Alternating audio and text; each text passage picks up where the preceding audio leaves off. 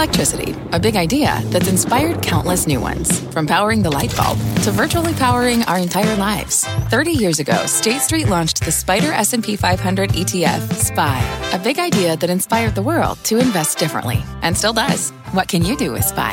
Before investing, consider the fund's investment objectives, risks, charges, and expenses. Visit ssga.com for a prospectus containing this and other information. Read it carefully before investing. SPY is subject to risks similar to those of stocks. All ETFs are subject to risk, including possible loss of principal. Alps Distributors, Inc. Distributor. Bring in show music, please. This is Squawk Pod, the daily podcast brought to you by the team behind Squawk Box. Stand by, Andrew, straight up there. CNBC's essential morning show. Which camera? Oh, hello. Every day, get the best stories, debate, and analysis from the biggest names in business and politics. You guys hearing this? Yep. Today on Squawk Pod, Day 2 at the World Economic Forum in Davos, Switzerland. Joe Kernan sits down with President Donald Trump for a one-on-one interview. Their full conversation from the coronavirus to Elon Musk and the post-game analysis right here on the podcast. Plus, highlights from CNBC's interviews with the CEOs of Coca-Cola, BP, Uber, and JP Morgan Chase. I'm CNBC producer Cameron Costa. It's Wednesday, January 22nd, 2020. Another special edition of Squawk Pod begins right now with Joe Kernan and the President of the United States. It's great to see you. Thank you for joining us again in Davos. We've done this before. That's right. I think it was a couple of years ago. Before we get started, with we're going to talk about the economy, a lot of other things. The CDC has identified a case of coronavirus in Washington State, the Wuhan strain of this. If you remember SARS, that affected GDP, travel-related effects. Have you been briefed by the CDC? I have. Are there words about a pandemic at this point? No, we're not at all, and we have it totally under control. It's one person coming in from China, and we have it under control. It's going to be just fine. Okay. President Xi, there's just some talk in China that maybe the transparency isn't everything that it's going to be. Do you trust that we're going to know everything we need to know from China? I do. I have a great relationship with President Xi. We just signed probably the biggest deal ever made. Yes. In terms, it certainly has the potential to be the biggest deal ever made, and it was a very interesting period of time. Yeah, let's get into that. We got it done, and no, I do. I think the relationship is very, very good. Let's talk about Davos, because you were here 2 years ago. Even the New York Times, at this point, your favorite, acknowledges that the Davos elite are accepting that your policies are working and the U.S. economy is the envy of the world. In fact, the press coverage here is very favorable. You know what's going on back at home. It's all impeachment all the time. Did you watch any of it? I did. I watched What did you make of it yesterday? And I had a busy day yesterday, as you know. You were there. And we had the speech, and we had lots of meetings with different leaders, including Pakistan and other countries, in addition to businessmen all over the place. Mm-hmm. But I did get to see some of it. It's a hoax. It's a total hoax. How do you think your team performed? I think the team was really good, and the facts are all on our side.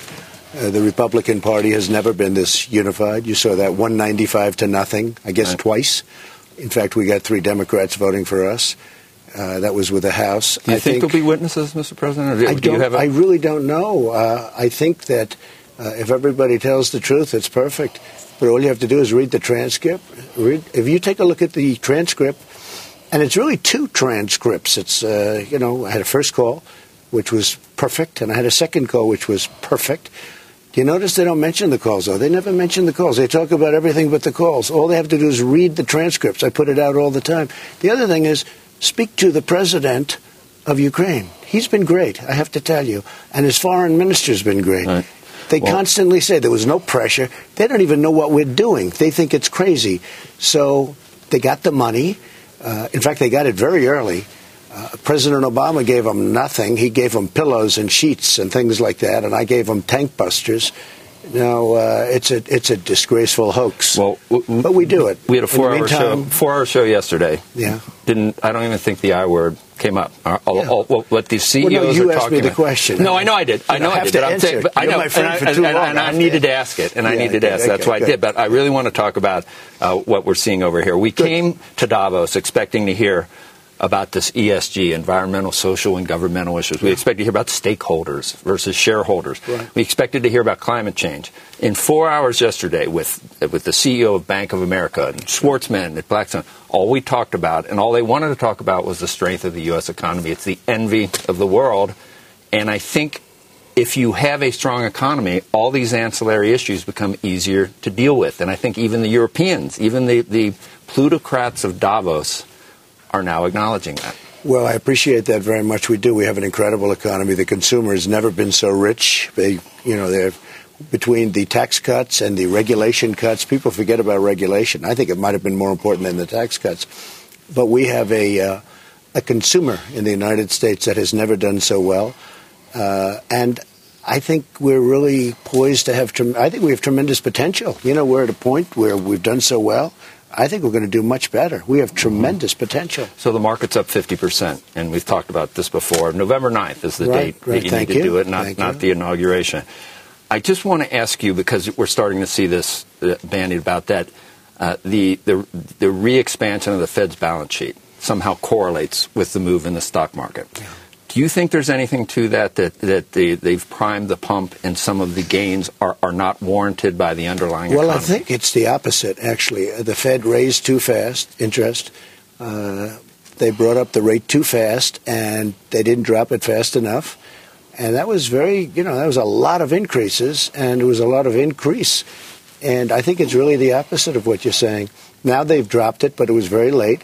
And you look at other countries where they actually have negative interest rates, negative in a positive way. I mean, they're actually getting paid. They make a loan and they end up getting paid. Are you hoping that it comes to that in the United States, that we get to negative rates? Because a lot of people don't think it's a great thing, and it hasn't worked well in other places. Do you? Well, they don't know yet. It's so new. I want to know who are the people that buy. Okay, who are the people that buy? And they invest in Germany and they end up getting, less money at the period of time. Back. So I have to find these people. But no, if Germany, and we're the most prime in the world, we're the leader in the world, we have the dollar, and the dollar is very strong. A lot of things are happening.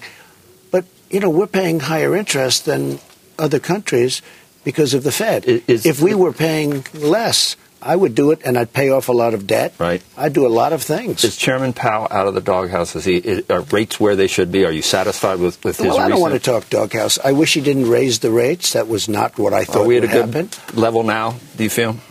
I think the rate should go down. Should go down further? No, because I think the dollar is very, very strong, and I think the rate should go down. We have a very strong dollar, and that sounds good, and it is good in many ways, but it's very bad in terms of manufacturing. I've created almost 700,000 manufacturing jobs. The past administration said manufacturing is dead, which I said, tell me about that. How do you can't do that. And we have had a tremendous success, but it's harder with a strong dollar. And I want this dollar to be strong. I want it to be so powerful. I want it to be great. But if you lower the interest rates, so many good things would happen. Right. And one of the things I do want to do is pay off debt. And we're poised for tremendous growth. It'll really kick in toward the end of this year, but we're poised for tremendous growth. Let me ask you about that. We came close to 3% last year. This year, lower, but we've had, obviously, the China trade war, which has been... Well, you had many things. We did. Do you attribute the GDP at 2% to the Fed being tight for too long? Do you acknowledge that maybe some of the tariffs or some of the uncertainty engendered by the China trade war affected GDP? Well, it'll be higher than 2%. A lot of people are very thrilled with that. Me, I'm not, but we had a lot of bad things happen. Number one, the Fed was not good, as far as I'm concerned, and that was a big blip that should not have taken place. It should not have happened, but it's one of those things. But we have Boeing. We had the big strike with General Motors. We had things happen that are very unusual to happen, including some unbelievably powerful storms. We were hit with storms. Now, with all of that, had we not done the big raise on interest, I think we would have been close to 4, and I could see 5,000 to 10,000 points more on the Dow. But that was a killer when they raised the rate. It was just a big mistake, and they admit to it. They admit to it. I was right. I don't want to be right, but I was right. There are some that say that the uncertainty for CEOs in dealing with China and making plans for the future may have hurt capital spending. Do you expect it to come back now that we've had a phase one agreement? And let's talk about phase two if we get a chance. Okay, I think the biggest thing about getting the deal with China, number one, it's a great deal for us. It's an important deal for China because they were, their supply chains were breaking. It was, it's been tough for them. The best thing that happened is we have two countries that like each other again because it was getting pretty nasty. And, they have taken advantage of our country for 30 years, and I was not going to let it happen. And we've taken in billions and billions of dollars. The tariffs are still on, so I still have that negotiating chip. I have 25% tariffs on, and that's a great negotiating chip. And, yes, we're starting phase two very soon. But the relationship that we have now with China is probably better than it's ever been. The relationship I have with President Xi, President for life, okay? It's not bad. But the relationship I have with President Xi is I think extraordinary, considering he's for China, I'm for us. Right. But the deal is a phenomenal deal. We will take in $250 billion. They're going to be buying $250 billion, and it could go a lot higher than that. And real IP progress made with the IP theft and enforcement and watching and the tariffs stay on. I know I was watching you, and you were really surprised that so many of these other things, the intellectual property, so many of these other things were, I read the same were part of the deal. I heard this was just going to be ag buys. Yeah. And this is manufacturing. This is technology. This phase one is a massive deal. And in the end, it's probably $250 billion, but it could go much higher than that. And just that alone, not even talking about the USMCA, which now we just got passed. In fact, when I go back, I'll be signing it. It's all passed. And we had, I believe, 89 votes in the Senate, which is tremendous. Is the UK next with Boris Johnson? Yeah, Boris and I are friends, and he wants to make a deal, and that's okay with me. So I think they want it. They need it. That could start soon? Oh, yeah, we're starting. We've already started negotiating. And frankly, we're starting with Europe, too. Europe is, to be honest with you, Europe has been very, very tough to deal with. They've taken advantage of our country, the European Union, for many, many years. And I told them we can't do it anymore. I met with them yesterday. I wanted to wait till they finished China, to be honest with you. I always like to be very transparent. I wanted to wait till I finished China. I didn't want to go with China and Europe at the same time. Now China's done, and I met with the new head of the European Commission, who's terrific. And we had a great talk, but I said, look, if we don't get something, I'm going to have to take action, and the action will be a very high tariffs on their cars and other things that come into our country. Now, saying that, I don't want your audience to get nervous. They're going to make a deal because they have to. They have to. They have no choice. But we've had a tremendous deficit for many, many years, over $150 billion with Europe. And they are, frankly, Jean-Claude was a friend of mine, but he was impossible to deal with. And I think it's going to be a lot better for Boris now, too. You couldn't make a deal. It was very hard to make a deal. Now, I never played my cards because I didn't want to do that again while I was doing China. I wanted to do China first. I wanted to do Mexico and Canada first. But now they're all done, and now what we do is we are going to do Europe. And I had a very good conversation. And I would be very surprised if I had to implement the tariffs. We had one of your guys, the NEC director, Lawrence Kudlow, on yesterday. We asked him about deficits, and we asked him, we acknowledge that you wanted to rebuild the defense industry, and you had to agree to certain things with the Democrats. In the second term, will you look Big at... focus. Will you look at... do you need to raise taxes, or do you need to cut spending? We're going to actually probably lower taxes, if you want to know the truth. If you take a look at what we've done, we've cut taxes in half. And we've taken in more revenue substantially than we did when the taxes were high. Nobody can even believe it. But we take in more revenue with the big tax cut. I mean, you were paying really 41%, and we brought it down to 21%, and it's sort of lower than that. That will be a priority. Oh, absolutely. For cutting and taxes. One of the reasons I'd like to see the interest rates lowered, frankly, is because I'd like to refinance the debt and pay off the debt. And we're going to have tremendous growth. Joe, when you have all of these trade deals that I've made, don't forget I made a $40 billion deal with Japan. I made a massive deal with South Korea. Nobody even knows what the number is, but, it's a horrible deal. Now it's a great deal. And then you add Mexico, you add China, you add Canada, you add all of these other countries. And we have about 10 countries that we're dealing with. These deals were horrible. In many cases, we didn't even have a deal. They just came in here and took advantage of our country. So we have massive potential, massive growth. And you'll see that toward the middle to the end of next year. I'm going to go through like 10 things, because if there is a second term, do you have a preference for an opponent? I came up with the 3 Bs, Biden, Bernie, and Bloomberg. All very different. Yeah, Mini Mike is spending a lot of money. It's got no chance. But he's got a tremendous, he used to be a friend of mine until I ran for politics. And then he went a little off. You should see some of the nice things he said about me before I ran, or like the nicest. But he had to deal with Hillary Clinton that he was going to become Secretary of State. It was very simple. People know that. And it wasn't going to happen. It was going to go to Terry McAuliffe. I mean, so they were playing with Michael. And it's too bad, but he's spending a fortune. He's making a lot of broadcasters wealthy, and he's getting nowhere. His ratings are terrible. You look at his numbers. I don't know if Joe's going to limp across the line, but I watch him speaking. He can't put together a sentence, but it could be him, and it could be Crazy Bernie. I don't know who it's going to be. Whoever it is, I'm ready. I just want to ask you some rapid-fire questions, just to get your comments. So Boeing, yesterday the news, and it hit the Dow yesterday, and the news is the summer, perhaps, before we see the very disappointing company. This is one of the great companies of the world, let's say, as of a year ago, and then all of a sudden things happened. I am so disappointed about it. Had a tremendous impact. When you talk about growth, it's so big that some people say it's more than 0.5 point of GDP. So Boeing, big disappointment to me. Big disappointment. Yeah. Apple, what do you think? Your friend? I like them a lot. I think we should do some encryption. I think we should start finding some of the bad people out there that we can do with Apple. I think it's very important. Frankly, I've helped them a lot. I've given them waivers because I want them. It's a great company, but it made a big difference. And, they compete against Samsung, mostly Samsung. I guess that would be their number one competitor. That's from South Korea. It's not fair because we have a trade deal with South Korea, so Samsung would get the no waiver, and they would have to pay tariffs. So I did waivers, but I want them to help us a little bit. Apple has to help us, and I'm very strong on it.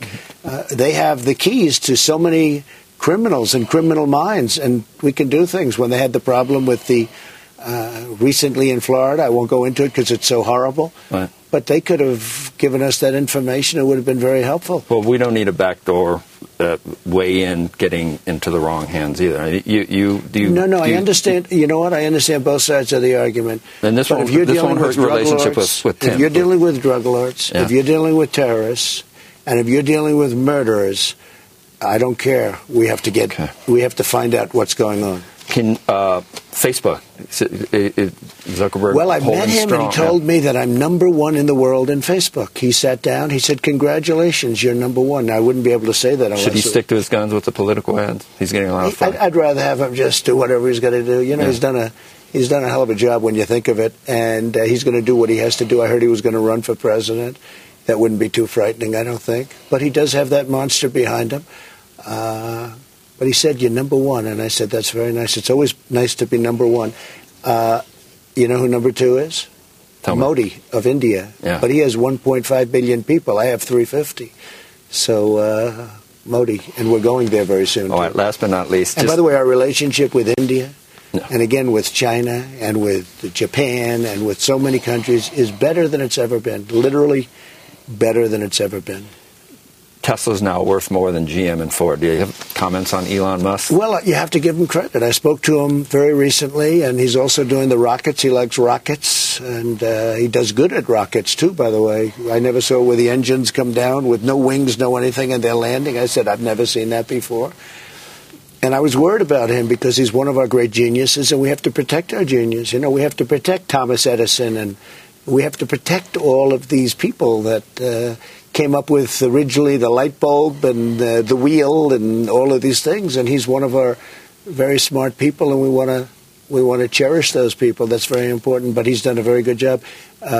Shocking how well, how it's come so fast. I mean, you go back a year, and they were talking about the end of the company, and now all of a sudden they're talking about these great things. He's going to be building a very big plant in the United States. He has to, because we help him, so he has to help us. Do I dare? One last question. Go ahead. Entitlements ever be on your plate? At some point they will be. We have tremendous growth. We're going to have tremendous growth. This next year, it'll be toward the end of the year. The growth is going to be incredible. And at the right time, we will take a look at that. That's actually the easiest of all things, if you look, because it's such a big percentage. You're willing to do some of the things that you said you wouldn't do in the past, though, in terms of Medicare? Well, we're going to look. We also have assets that we never had. I mean, we never had growth like this. We never had a consumer that was taken in through different means over $10,000 a family. We never had the kind of things that we have. Look, our country is the hottest in the world. We have the hottest economy in the world. We have the best unemployment numbers we've ever had. African American, Asian American, Hispanics are doing so incredibly, best they've ever done. Black, best they've ever done. African American, the numbers are incredible. The poverty numbers, the unemployment and the employment. There is a difference, actually. But the unemployment and employment numbers for African Americans are the best we've ever had. We just came up with a chart, and it was a very important number to me. African American youth has the highest by far unemployment, the best unemployment numbers that they've ever had, and the best employment numbers. Right now we have almost 160 million people working in the United States, and we've never even been close to that, Joe. All right. Safe travels on your way back. Thank you once again for meeting with us. Thank you very much. Thank you. Appreciate it. Great show. Analysis of Joe's interview with President Trump, next. What's on the horizon for financial markets? At PGIM, it's a question that over 1,400 investment professionals relentlessly research in pursuit of your long-term goals. Specialized across asset classes, but united in collaboration, our teams provide global and local expertise. Our investments shape tomorrow, today. Pursue your tomorrow with PGIM, a leading global asset manager.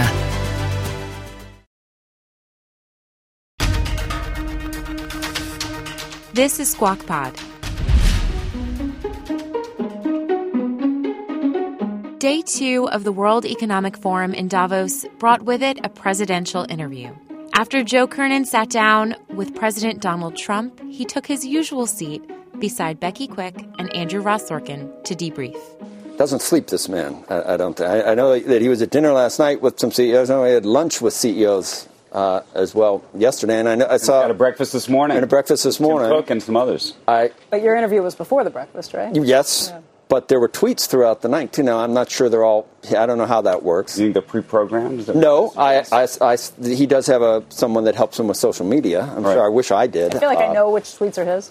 Maybe you do. Most part. Maybe you do. But I think he does. There was quite a few tweets last night, but I'm not sure he gets a lot of sleep a lot of times. You covered a lot of ground with him today in this interview. I think it's kind of remarkable. I was trying to keep track of the different topics as you were going through it, but let's just focus on some of the business issues. I got a lot done in 7 minutes. I think it was a little longer than 7 minutes. It's 22. A little longer than 7. Yeah. Look, the economy and so many things, we've heard about some of those issues from him. You talked to him about Chairman Powell. Is he out of the doghouse yet? Because he keeps circling back to that issue, as he did yesterday again in his speech. It's cute. He didn't like the word doghouse. It's that's tame compared to he uses on some of these issues. Right. That, and I thought the really interesting point about CapEx spending, are we going to see a resurgence now that you've seen the Phase 1 trade deal that's been signed by this, too? And that's kind of what everybody is waiting to see at this point, too. Did you hear that? I don't know if you saw that part, Andrew. He goes, I was listening to you, and you thought that it was only going to be ag buys. I got that from you. You told me that, and then I got in trouble for it because there was some IP and other... The focus at the time was on the ag buys. That is true. I don't think I was responsible for that. No, you weren't. I said, no, I don't listen to it. No. But you don't listen to me anyway. So. I did on Tuesday. Yes. And it, not on camera, we talked about that article. He's happy. Here's the key, though, is what happens. Will they stick to the plan with what they've said? The president told you that he'd be very surprised if he had to actually implement the tariffs. He does think the Chinese will be true to their word and stick through with some of the promises they made in that Phase 1 deal. I wanted to get deeper into, that was pushing it. I was at 20 minutes then, but entitlements, because I said in the past, you've ruled out means testing. You've ruled out doing anything to Medicare. And he goes, no, it would be easy to do some of those things. So, but that might be something you'd. But when you asked him about cutting entitlements or cutting spending, he said, actually, we're going to lower taxes. That's what he plans to do if he has a second term. And when I said in a second term, I didn't mean we all know it's going to be a second term. I said, if you did have a second term, I mean, I was watching that. I'm like, oh God, I can see it. I see the Twitterati coming in on me, assuming it's it. But if he did, I'm not sure what you would do if you don't raise taxes, though, in terms of spending. I don't know where you cut spending to the extent where you get it below $1 trillion or whatever. A few hours after his interview with Joe, President Trump gave a press conference where he had some choice words for the World Trade Organization, the director general of which was standing right behind the president during these next comments. The World Trade Organization, as you know, I've had a dispute running with them for quite a while because our country hasn't been treated fairly. China's viewed as a developing nation. India is viewed as a developing nation. We're not viewed as a developing nation. As far as I'm concerned, we're a developing nation too. But they got tremendous advantages by the fact that they were considered developing and we weren't. As Joe mentioned, the president has been busy at this year's World Economic Forum, and the rest of the attendees have been receptive. More receptive than they were in 2018, the last time President Trump was in this Swiss ski town. Andrew wrote a piece for DealBook, his column in the New York Times, about this warm reception. You'll hear the team reference that column in the next few minutes. For now, here's Becky kicking off a conversation with political scientist and Eurasia Group President Ian Bremmer to unpack President Trump's time in Davos so far. Ian, it's good to see you. Thanks for being here. Good to be back with you guys. Sure. The WTO comments are interesting. Now that he's got the Phase 1 deal signed with China, turning his focus not only to Europe but also to the WTO. What do you think this means? Well, he's obviously not happy with Europe. He made that clear in the private dinner he had last night with, I think, 25, 30 European CEOs. They separated it from the American CEO meeting this time, going particularly after Macron and Merkel, and also the EU's not treating us fairly. We need to be focusing more on trade. So, I mean, clearly of all the places where he feels like he still has more wood to chop, that is the orientation. But this was largely a victory lap for Trump. I mean, I was with Jared yesterday. He showed me an email circulating around the White House with 8 different sort of victory points that the White House is on target with now. Some of it's economic, some of it is Iran and taking out the leadership of ISIS, some of it are these trade deals, USMCA and the rest. And Trump exaggerates a lot when he comes out with the facts, and people were circulating and fact checking him yesterday. But the reality is that Trump's message today resonates an awful lot more with many of the attendees at the WEF than many of the alternatives do that are running against him back in the States. And Andrew, that was the point you made yesterday in your column in the New York Times. Just this concept, and I don't know if you agree or disagree. When President Trump was here 2 years ago, people called him the anti-Davos man. Yeah. But in many ways, he sort of turned the whole construct upside down across the world now, and that he's become, in his own way, the new Davos man, which is to say that the people here actually, mostly maybe American CEOs, but they are very, very pleased with what he's actually done. And I think have been surprisingly pleased, right? Because from a style point, Twitter, everything else, they're not happy with that. But when they actually look at the results, they're happy. But let me put it a slightly different way, right? Which is that this is the 50th year anniversary of Davos. And for 50 years, basically, the agenda of globalism and globalization has been moving forward without a lot of pushback. Suddenly, there's a lot of pushback, but it's not from Trump. The pushback is coming from 2 different groups of people. It's coming from Greta. It's coming from a lot of people that think that democracies are illegitimized and broken. And it's coming from the Chinese, who are building alternatives with Belt and Road and different technologies and the rest. If you're Trump, you may not like his character, but absolutely his agenda is a hell of a lot closer to the other delegates here at Davos than the agendas of the other 2 groups we just talked about. So in that regard, I mean, are they going to want to hang out with them or have their kids grow up to be with him? No. But are they going to be happier if he becomes president for a second term than if they were to see Warren or Sanders? And actually, most of the delegates I've talked to have told me yes, and they think he's going to win. And I've got to tell you, when he first became president, there was a lot more fear and suspicion. Right. That's really changed in this group. Very different from political Twitter. 100%. 100%. You could view that cynically because they come over with a lot of high-minded ideas, but power and money is what it's all about for most of these people over here anyway, plutocrats, obviously. They fly their private jets over here to talk about income inequality and climate change. And, so they see Trump. He was a rock star 2 years ago, mobbed. But here, this time it is different. More Davos content right after this. At the UPS Store, we know things can get busy this upcoming holiday. You can count on us to be open and ready to help with any packing and shipping or anything else you might need. Is there anything you can't do? Actually, I don't have a good singing voice. The UPS... Nope. But our certified packing experts can pack and ship just about anything. I At least that's good. The UPS Store. Be unstoppable. Most locations are independently owned. Product, services, pricing, and hours of operation may vary. See Center for details. Come in today to get your holiday goodies there on time. This podcast is supported by FedEx. Dear small and medium businesses, no one wants happy customers more than you do. That's why FedEx offers you picture proof of delivery, packageless and paperless returns, as well as weekend home delivery to 98% of the U.S. on Saturday and 50% on Sunday. See the FedEx service guide for delivery information. FedEx Ground service is also faster to more locations than UPS Ground. See what FedEx can do for your business. Absolutely, positively FedEx.